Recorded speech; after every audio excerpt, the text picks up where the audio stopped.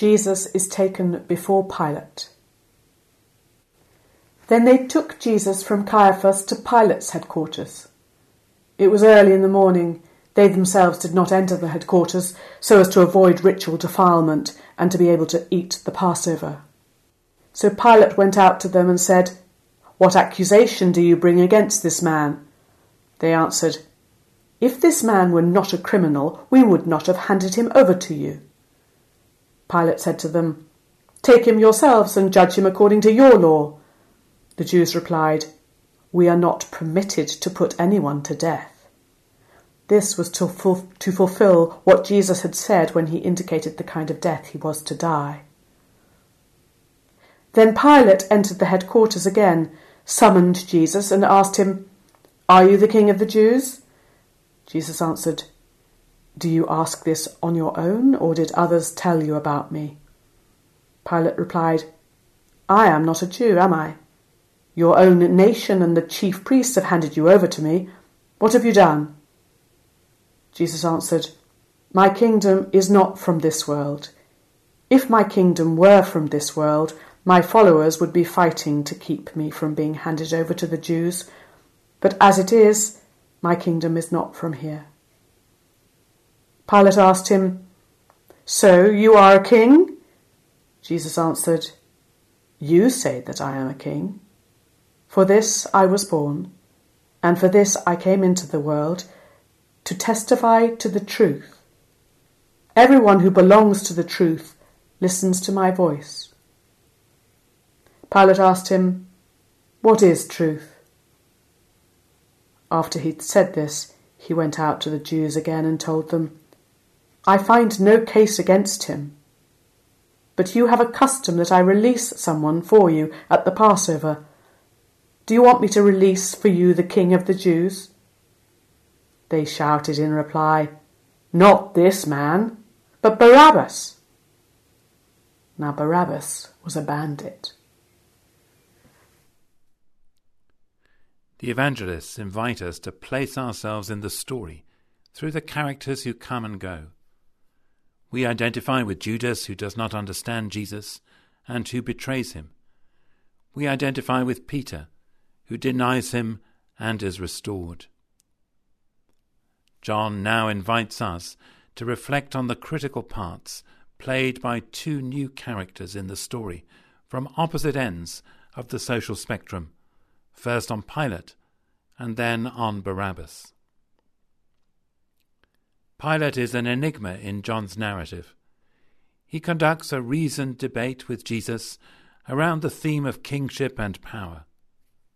He seems convinced, at least in part, that Jesus is the King of the Jews. He is full of questions of meaning and truth.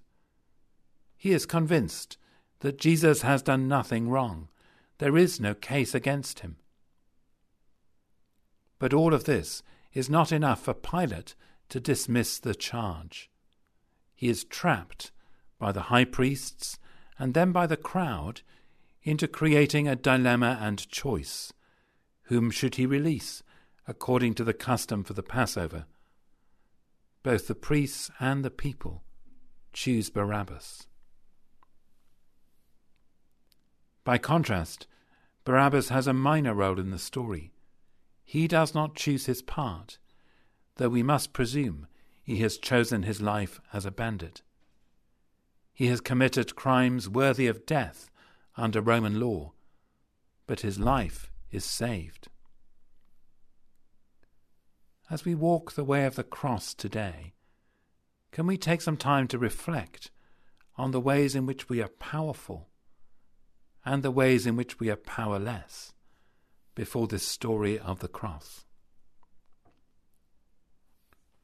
Pilate in the story has power and influence to shape events. His character has been formed over many years. When this great crisis of his life comes, for which he will be remembered for all of history, he falls short.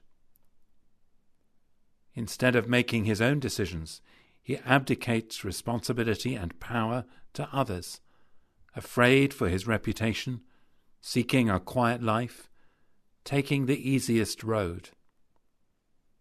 In his actions, the purposes of God are still fulfilled, but that does not mean that they are justified.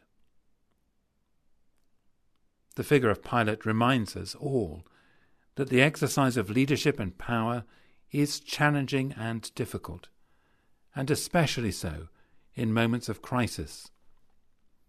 This is true of any walk of life: politics or government, business or industry, leadership in the academic community, leadership in the life of the church. Ideals are compromised. Our pride and our fear get in the way of good decisions. Our characters can be shaped by power exercised over others. We are not held sufficiently to account, and abuses of various kinds follow.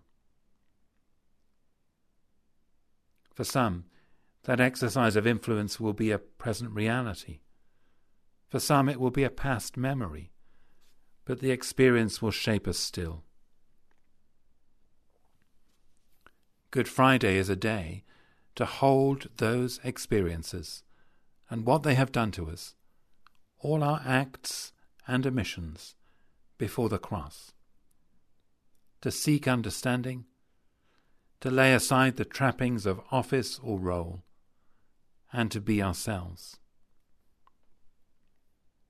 Pilate seems in John's account to want to lay aside his power and engage in a simple conversation with the Son of God. He's not able to find the way, but we have that opportunity here and now to invite Christ to speak into our lives, to address us about the way power and influence shape us, to recall us to ourselves and to the people God calls us to be.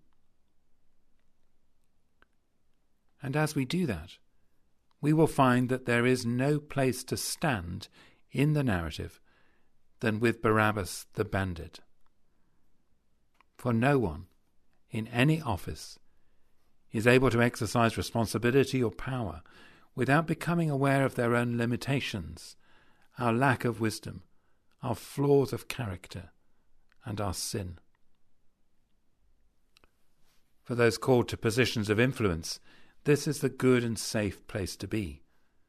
We are better leaders when we know our own vulnerability and stand within it. Like Barabbas, and like Pilate, we are undeserving of grace.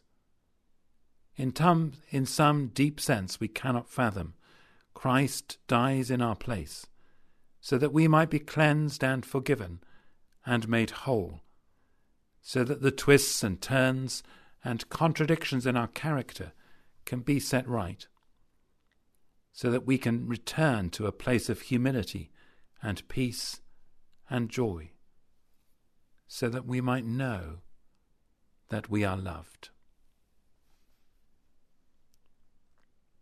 It was a custom to release someone on the Passover. The imperfect leader, unknowingly, offers a model for redemption and undeserved grace. He saves another, but he cannot save himself. We take some time now to come as we are this Good Friday to God and seek that love without limits and that forgiveness without measure.